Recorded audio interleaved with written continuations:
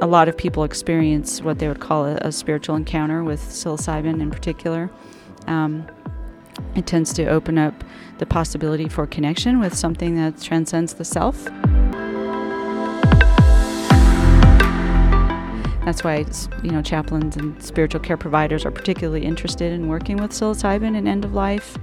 I think I can say that with a fair degree of confidence, but then as soon as I say that, there will be an exception, and there's someone who worked with psilocybin and not understand it from a spiritual lens at all, and so we have to just be respectful of all of the diversity of experiences and views, worldviews. Hey, it is Keith Fiveson here, and welcome to the Mindfulness Experience podcast, where we explore the intersection of mindfulness, spirituality, and personal growth today. And we're excited to have Dr. Jamie Beachy joining us from the Psychedelic Science 2023 MAPS convention. Dr. Beachy serves as the faculty lead for Naropa's Master of Divinity program, and is deeply involved in the world of psychedelic therapies and spiritual caregiving. So let's dive into our conversation. All right.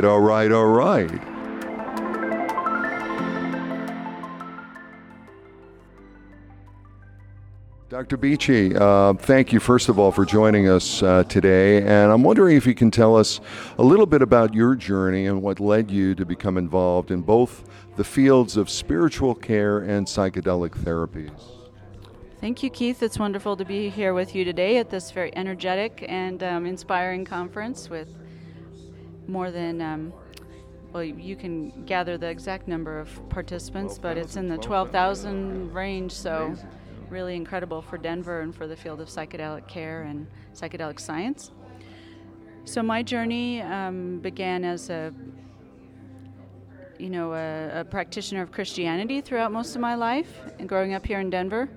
And then in college, I decided to, study religious studies and was really interested in philosophy and theology of religion, but found my way into chaplaincy as a profession. And so I've worked many years as a professional chaplain in healthcare, first as a Christian minister, and then eventually over time growing into more of an interreligious view of professional chaplaincy, learning from so many people coming, into those caring experiences with me from a deep diversity of traditions, and so learning from those traditions, mostly from the patients and clients, and also from other colleagues, and so now practice as an interreligious chaplain. And being present there with people in those moments of trauma and loss and death and dying, working in hospice and palliative care, trauma care, and also in the field of ethics. But in those moments with people as they're really deeply suffering from these experiences, I, over time, just became really compelled by the research around psychedelics and how that might address some of the experiences that people have in those darkest moments, of their lives, and that psychedelics might help, integrate and heal and maybe transform those experiences from just a sense of stuckness or, in the MAPS MDMA studies, transforming PTSD into something more stable and more healthy in the person's life, or transforming, end-of-life fear and distress into something expansive and supportive, and maybe having less of that fear. And so just really compelled by the science, started to pay attention to it and become more involved, and then ended up having the fortune to be on the MAPS MDMA-assisted therapy study as a co-therapist, and learning about that through training with MAPS and through the supervision, of really skilled MAPS MDMA therapists. And now I'm at the place of trying to bring some of these insights into my role as a assistant professor at Naropa University and director of education for the Center-for-Psychedelic Studies, Naropa's new center for psychedelic discourse and training and exploration. And so we're really excited to be leaders in the field during this time, and look forward to how chaplaincy might continue to evolve as the field of psychedelic care evolves. Well, it's a very exciting time indeed, and having 12,000 people here is absolutely incredible. And we've heard from some wonderful leaders, including you. You've had some sessions here. And I'm wondering, as you start looking at the development and the path of psychedelic therapies as a chaplain and a spiritual care educator, how do you see the role of chaplaincy evolving in the context of psychedelic therapies? Well, I really feel that chaplaincy has a lot to contribute to the field of psychedelic care and therapies. Professional spiritual care providers, are trained to know ourselves really well, and the theological, metaphysical commitments that we bring to the field of psychedelic care or professional chaplaincy or other roles that we may find ourselves in hospice. And so to know ourselves and to understand our own metaphysical, spiritual, theological commitments and know how to to bring the best of that into the space with another person without imposing our bias or interfering with the ways that their own intelligence is informing their process in a psychedelic journey, let's say, and maybe the religious beliefs and practices and the commitments they bring really need to be the priority. And so we know how to do that well. And chaplains also are trained to be, especially chaplains that train in a contemplative capacity, I would say, know how to really bring this presence that is calm, stable, non-reactive,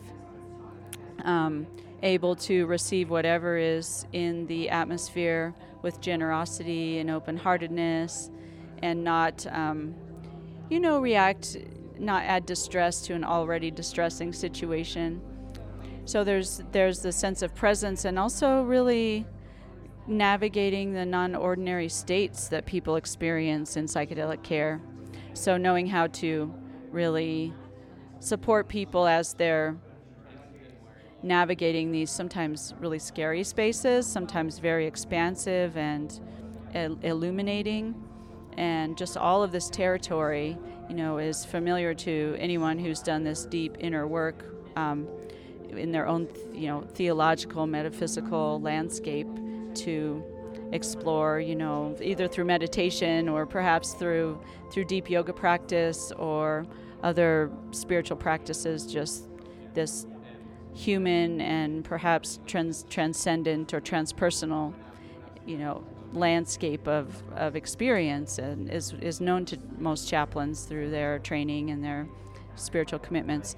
So how psychedelic care will transform chaplaincy is interesting because, not all chaplains are open to this at this point, and not all religious professionals are open to thinking about psychedelics as a spiritual path.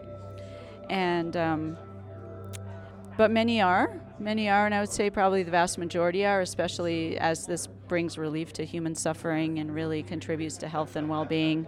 I think there is a lot of openness, but there are taboos and other perhaps obstacles that will need to be addressed in the society, and perhaps they're there for good reason, to slow us down a little bit in our enthusiasm and bring some caution forward so that we aren't overly enthusiastic and move into this a little more quickly than is really beneficial.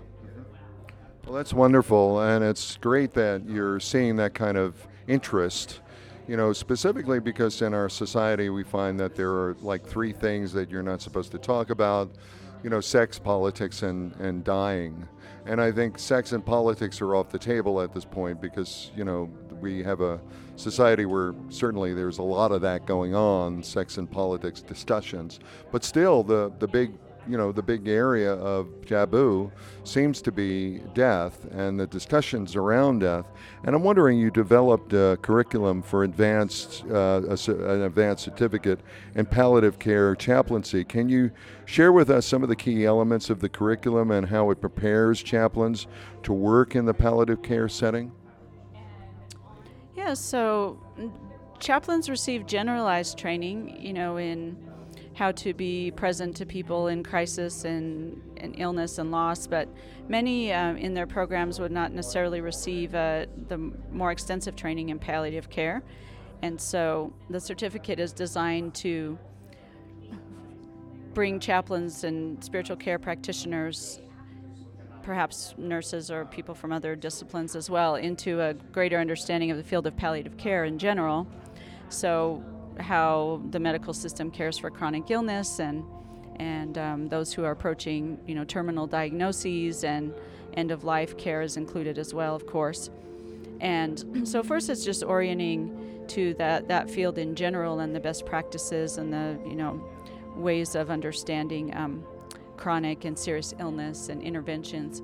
And then we bring in spiritual assessments and different models for approaching the spiritual dimension of palliative care and hospice, and how spirituality is so much a part of, approaching a terminal illness or a chronic illness or a cancer diagnosis or any kind of serious experience with one's health. Just brings you into this metaphysical or existential, crisis a lot of times.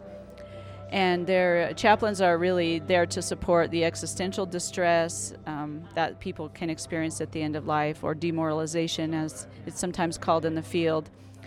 That sense of despair or just loss of hope that can come up. And so there are many models that come from the field of medicine, nursing, social work, counseling, that we bring into the discussion with the learning around spirituality and palliative care. And this is a good introduction to the landscape for people who have some basic training in professional spiritual care but are looking for a little bit more of a specialization. I would love to see a section on psychedelics and psychedelic care. That would be a beautiful addition to the certificate, or perhaps a certificate for spiritual care practitioners eventually, and that is surely down the road, whether it's something that I would develop or others would bring together, because there's certainly a lot of interest and a lot of need. Well, that sounds like a very comprehensive program. It's something that I'm attracted to, and I think for most people in the field, they certainly want to have an understanding of, in the spiritual area, working with people who are at the end of life, concerned, worried, and how to really have that presence, that's their therapeutic presence of being with them. And it's wonderful. So I'm wondering, in terms of the psychedelic aspect, you had your work with MAPS, the MDMA-assisted therapy phase 3 study. What have you observed regarding the potential benefits and the challenges of integrating psychedelic therapies into spiritual care? And are we really talking about MDMA here? Or are we looking at, like in John Hopkins' example, looking at psilocybin? Is there a perspective? I'm just wondering your view and your experience. Sure, and just first to be clear that I'm speaking, from my own experience, not on behalf of MAPS or MAPS PBC. But just to say that all of the psychedelic therapy modalities, I think, would benefit from attention to the spiritual dimension of health. So whether it's MDMA-assisted therapy or psilocybin therapies, there is certainly the person coming into that therapy context, or the persons, if it's a group context, certainly bring their spirituality and their commitments and their religious experiences and the whole of who they are into that space. And so spiritual care practitioners and just an attention to the spiritual dimension of that care is certainly important. And I look forward to the ways that the data will be more deeply considered over time, so we can understand what were the spiritual dimensions of the therapy that was taking place there, as the data will be available. And I think there'll be much interest in looking into that more thoroughly. But certainly the role of chaplains will be hopefully meaningful over time in all of these modalities, along with other clinicians, in this interdisciplinary capacity, because you obviously need a physician and you need people that are attending to safety and psychotherapists are of course key to the development of all of these fields, and social workers and nurses. And my hope would be that we'd have this interdisciplinary unfolding of these fields, and as the field also clarifies what it will take to become an ethical, capable, competent, psychedelic practitioner, regardless of the background that someone is originally coming from in their training. Well, that sounds wonderful. And back to the question, I'm thinking about the MDMA versus the psilocybin. Do you think that there is a specific difference in terms of the actual use? Because MDMA is certainly a heightened sense of self, a bliss awareness, and you get the same impacts. MDMA question of whether or not it's a psychedelic, whereas perhaps psilocybin would be an amplifier or a real connection, perhaps. I'm wondering your thoughts about that.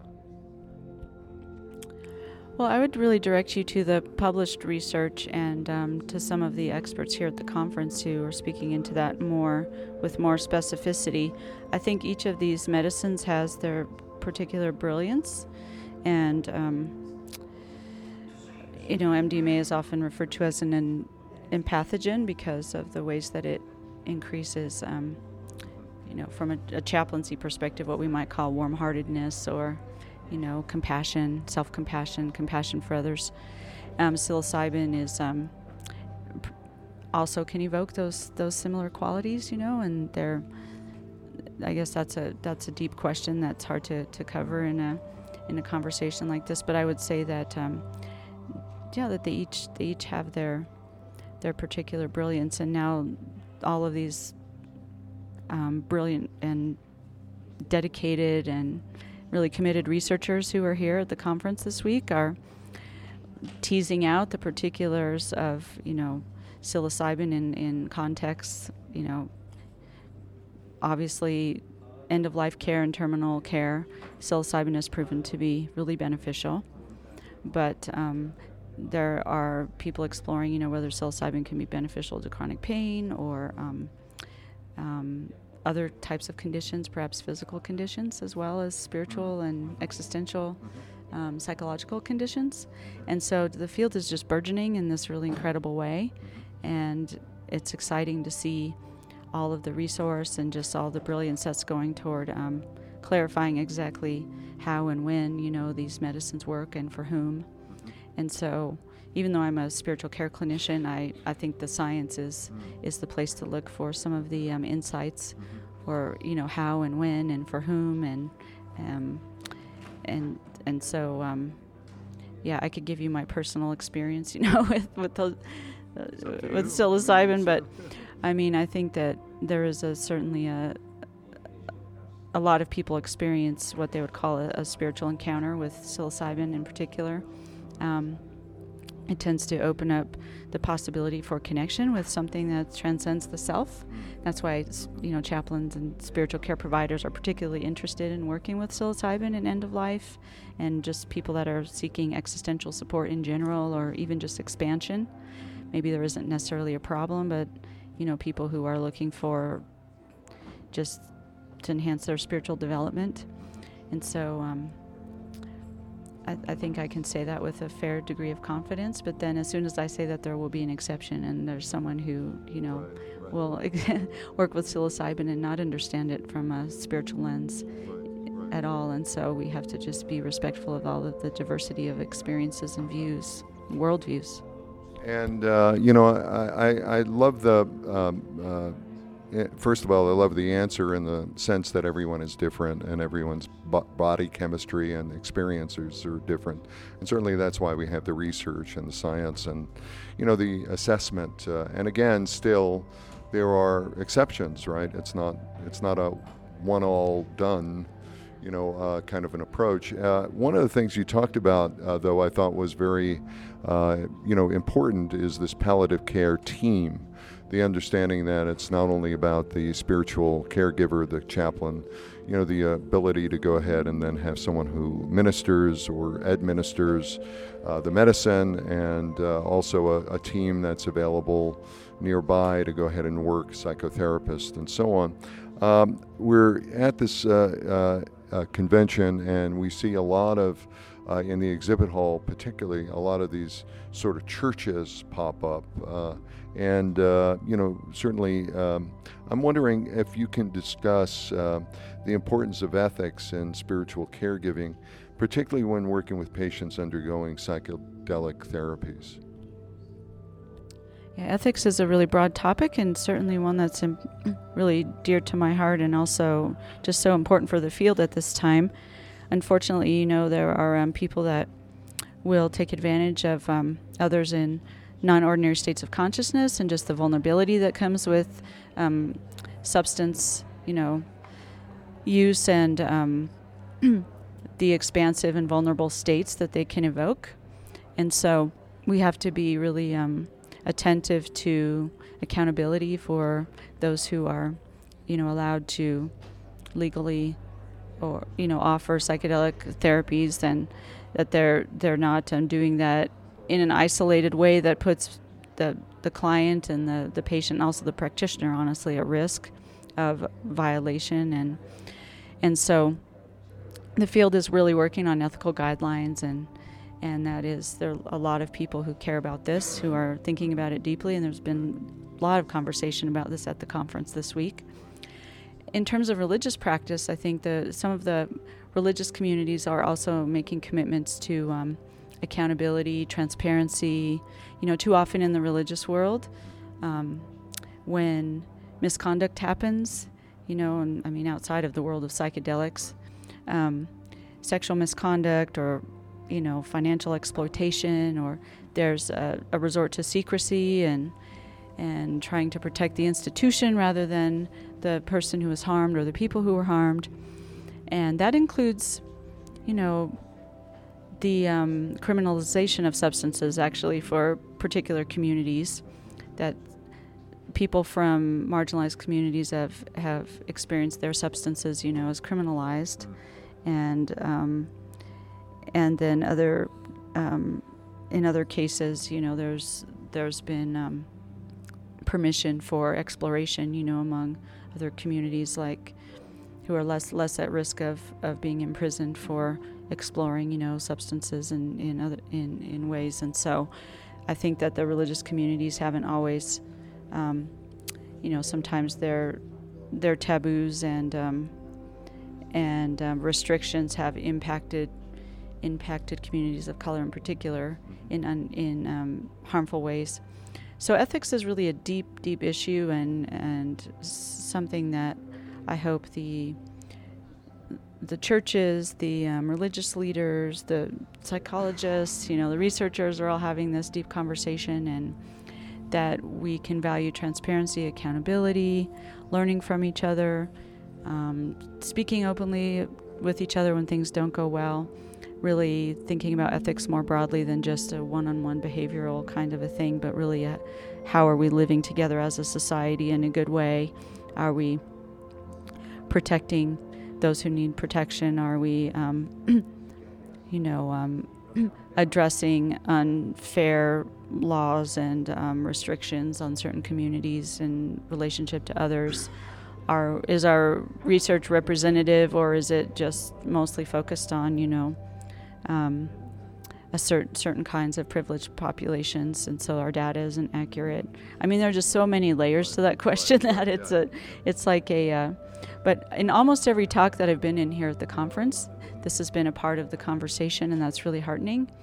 And so I think that the field is aware of a lot of risk, and also a lot of potential for coming together in a good way to bring some really positive structures and solutions and ways to address,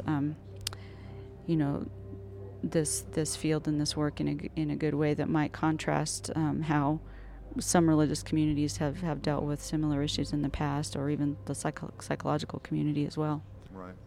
Yeah, and the ethical question, I think, is really where the guardrails are, and the ability to really keep us on the road going forward, following the lines or following the right practices, so that, we're not you don't want to be, the headline for today's news story, especially given the particular issues and the vulnerabilities that individuals are going through. I'm wondering, when you look at interreligious dialogue and the important aspects of spiritual care, how do you incorporate this concept into your teachings and practices, especially, as you mentioned, working with diverse populations, people who are maybe of the BIPOC community, people who are not necessarily appreciated, seen, heard, and or just at this point in their lives really haven't been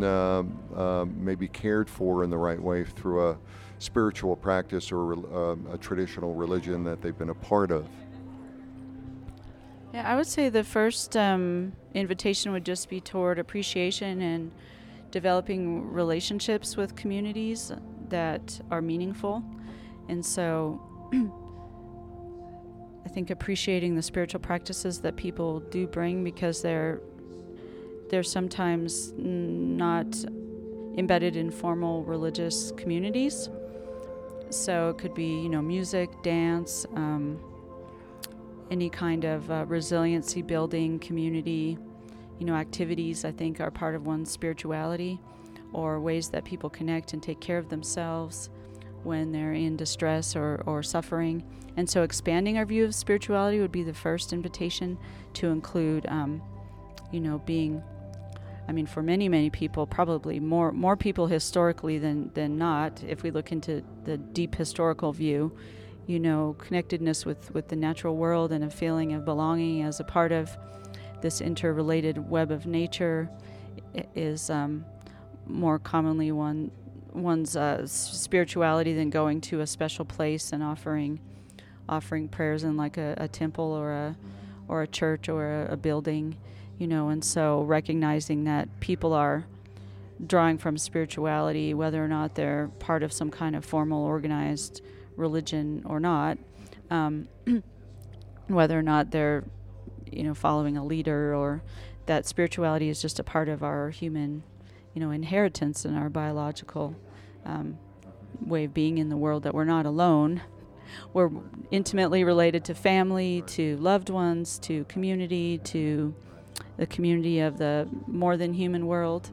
And so taking all of that into account when you're present with someone in a psychedelic session, it might be that in several sessions I've been a part of, it's been maybe the tree outside of the window that's visible that becomes part of the spiritual experience of the person, or especially if you can be outside, connectedness with nature is so important. But also, having also an appreciation for organized religion. So if you're someone who's more attuned with nature and maybe has rejected organized religion for reasons having to do with no longer feeling that you belong, or maybe feeling a sense of critique of the history of colonization and all of the ways that, if we take Christianity, my own tradition of birth as an example, has caused so much harm, so many people have turned away from that tradition. But if you're in a session with someone who is coming from a traditional Christian view, to have appreciation and to have worked through your own, maybe feelings of aversion to that tradition, or rejection of something maybe that has harmed you yourself or others. So to have worked that out before you get into that space, or your attitude toward the Muslim community or Judaism, and having some knowledge of those traditions. If someone who's Jewish is in a session and they say, I'd really like to share the Shema, and you think, and the person's like, I've never heard of that. What is this? You should at least know the basic kind of prayers. And if you have no idea what the Lord's Prayer is, then you probably look it up, before you go into sessions with people that are coming from a Christian culture, because that could come into the space. And it's okay, we can't know everything for everyone all of the time, but to know have a basic appreciation of most of the traditions that people are likely to bring in with them from their communities, and how those traditions work in at least a general sense, and then holding back from presenting yourself as an expert in their tradition, of course, because just because you know a prayer or two doesn't mean that you really know the tradition either. It's just an opportunity to connect and to say, to acknowledge that the person and their experience is welcome. Right. So there's this aspect of spiritual care when we talk about that. It's really caring for the individual, caring what their spiritual path is, caring about their story, understanding that everyone has a story in them to go ahead and tell, and everyone wants to be seen, heard, and recognized, rather than moving into fear, not feeding that, but really helping them to bring out the story and helping them to be present for whatever they're going through, and that really requires your sense of empathy. Yeah, and I would also say just having a warm-hearted curiosity. Just this person before me has lived this life that's been complex, and it's included loss and joy and heartbreak and every human experience, especially someone who has been alive for some decades, and you think this person brings this rich journey with them, and how can I just have this open-hearted, curious, humble, hospitable. It's like walking into someone's home. How can you respect, I'm in this person's home, I'm in their spiritual home, and I don't want to insult their food or not have thought beforehand about how I might bring a spirit of generosity in there. Maybe I want to bring a gift with me. I just want to come with a deep appreciation, honoring that I've been invited into this space, and that it's personal, tender, sacred space to be sitting here with this person, and how to just do that with integrity, and that's where mindfulness can be really meaningful. To have a practice you're bringing in the space, and not just all of your distraction and reactivity, and but to really pay attention with love. That's wonderful, and certainly love, we've heard it before, but love is everything. It's the ability to open up, the ability to be present, the ability to have compassion, all of those wonderful things. And you've said it so well. I love that idea of going into someone's home, because we're all residing, our bodies, our experiences, our mind, our body, our spirit, what we experience in our lives is really sacred. It is a part of our home, if you will. So I'm wondering, just to go back to your position as the faculty co-director for Naropa's Center for Psychedelic Studies, what are some of the center's main objectives and initiatives, and how do you envision that impact on the future of psychedelic research and therapy? Do you have a sense of that? Yeah, so a colleague and I, Dr. Sarah Lewis at Naropa University, along with some other close colleagues, and certainly a lot of other people that attend to, the operations of the university and fundraising and just the infrastructure of Naropa, came together and decided to launch this Center for Psychedelic Studies at Naropa. And it has really evolved to include other leaders now who've come to help us develop programming there. So my role has evolved to Director of Education for the center, and Sarah's role is now the Director of Training and Research. And I hope people would visit the website to see the many other people that have contributed, to the development of the program. It's really been a success, and we are now, the center is in the second year of offering a certificate in psychedelic assisted therapies to practitioners from a diversity of professional disciplines who have some experience working in their fields, who've come together to learn psychedelic assisted therapy, and the MAPS education that prepares one, for eventually working in the field of MDMA-assisted therapy with, some other steps required beyond the educational experience is included in the training. Yeah, and we also have a focus on psilocybin care and ketamine-assisted therapy. Each of the practitioners who are in our certificate program will have a ketamine-assisted therapy experience or breath work as part of their training, so they'll practice, caring for another person in a real context with supervision. And outside of the certificate in psychedelic-assisted therapy, which is mindfulness-based, it's the only, in my understanding, contemplatively based, training in collaboration with MAPS that's offered out there. Along with the certificate, I'm in my role as Director of Education focusing on developing degree program opportunities too. So we're very hopeful that in a few years we'll have a BA in psychedelic studies. We're working toward that as a academic goal for the center, and also a concentration in psychedelic studies at the master's level. And courses, we already have many faculty at Naropa who are teaching in the areas of psychedelic studies, psychedelic care, psychedelics in eco-psychology, psychedelics in literature, psychedelics in art. I mean, there are many creative, leaders at Naropa already, including this material in their courses. So we're just gathering that insight and interest, as well as the therapeutic, modalities that are developing, and bringing all of that into the degree programs is really important to me personally, because I think we want, students who have grants, perhaps from their VA benefit, or people who can get financial aid, to be able to do this learning and as part of their degree program experience, and not just have to apply for a psychedelic therapy certificate program, postgraduate in some years, but people that want to be learning all along. And I will say too that our certificate, we offer many BIPOC scholarships, and are really committed to,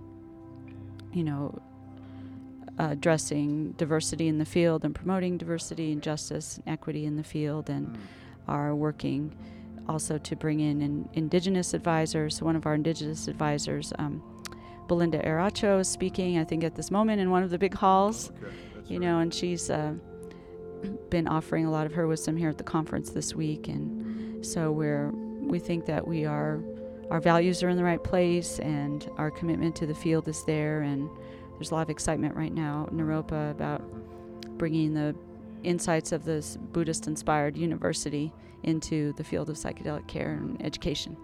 I really am excited for you. It's exciting news indeed. And lastly, one last question.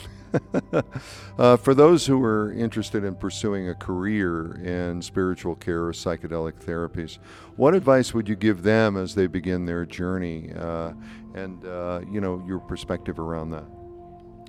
Sure. I ran into a recent high school graduate yesterday while I was volunteering at the Chacruna Institute table. I'm an advisor to the Chacruna Institute, and they're one of our partners. And he said, I think I'm only one of the only young people here. I'm really excited to get involved in this field. And I was helping him connect to some of the other Gen Z, or maybe even Gen Alpha people who are here at the conference.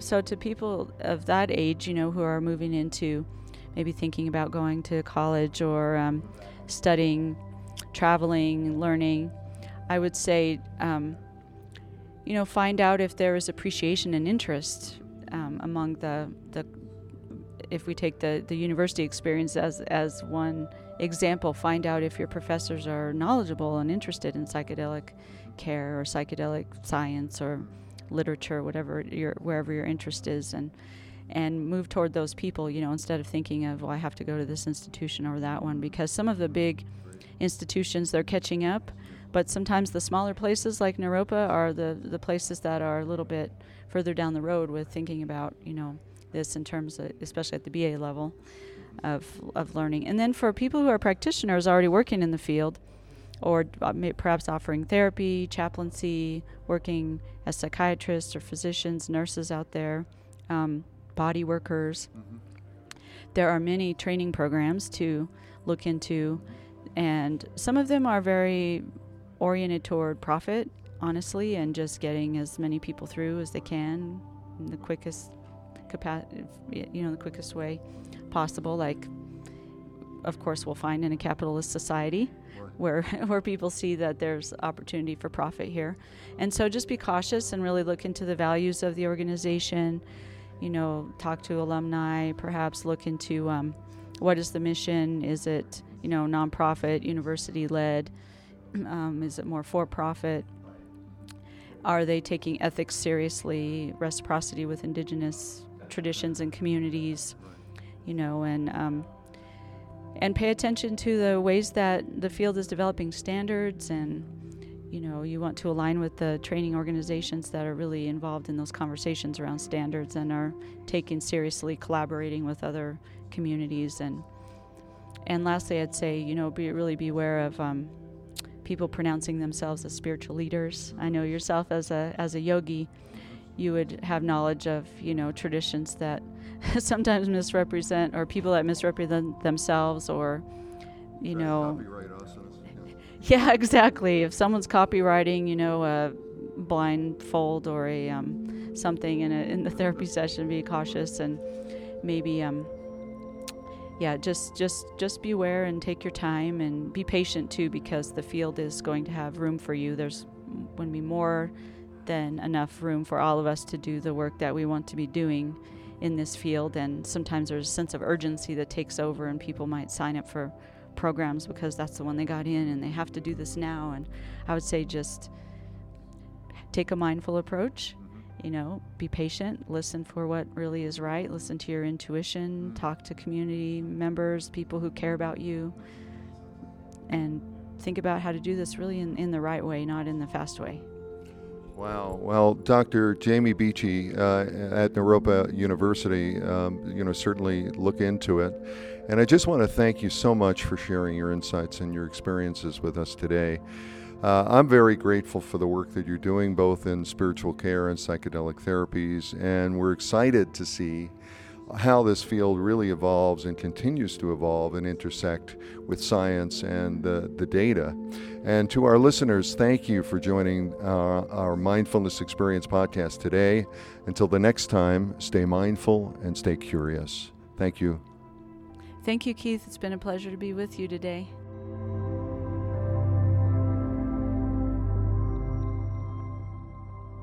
Thank you for listening to the Mindfulness Experience podcast. If you enjoyed this episode, be sure to subscribe and leave us a review. We have other exciting guests coming up in the next few weeks, so stay tuned. For more mindfulness tips and tricks, visit our website at workmindfulness.com. Thanks again for being a part of the Mindfulness Experience. This is Keith Fiveson.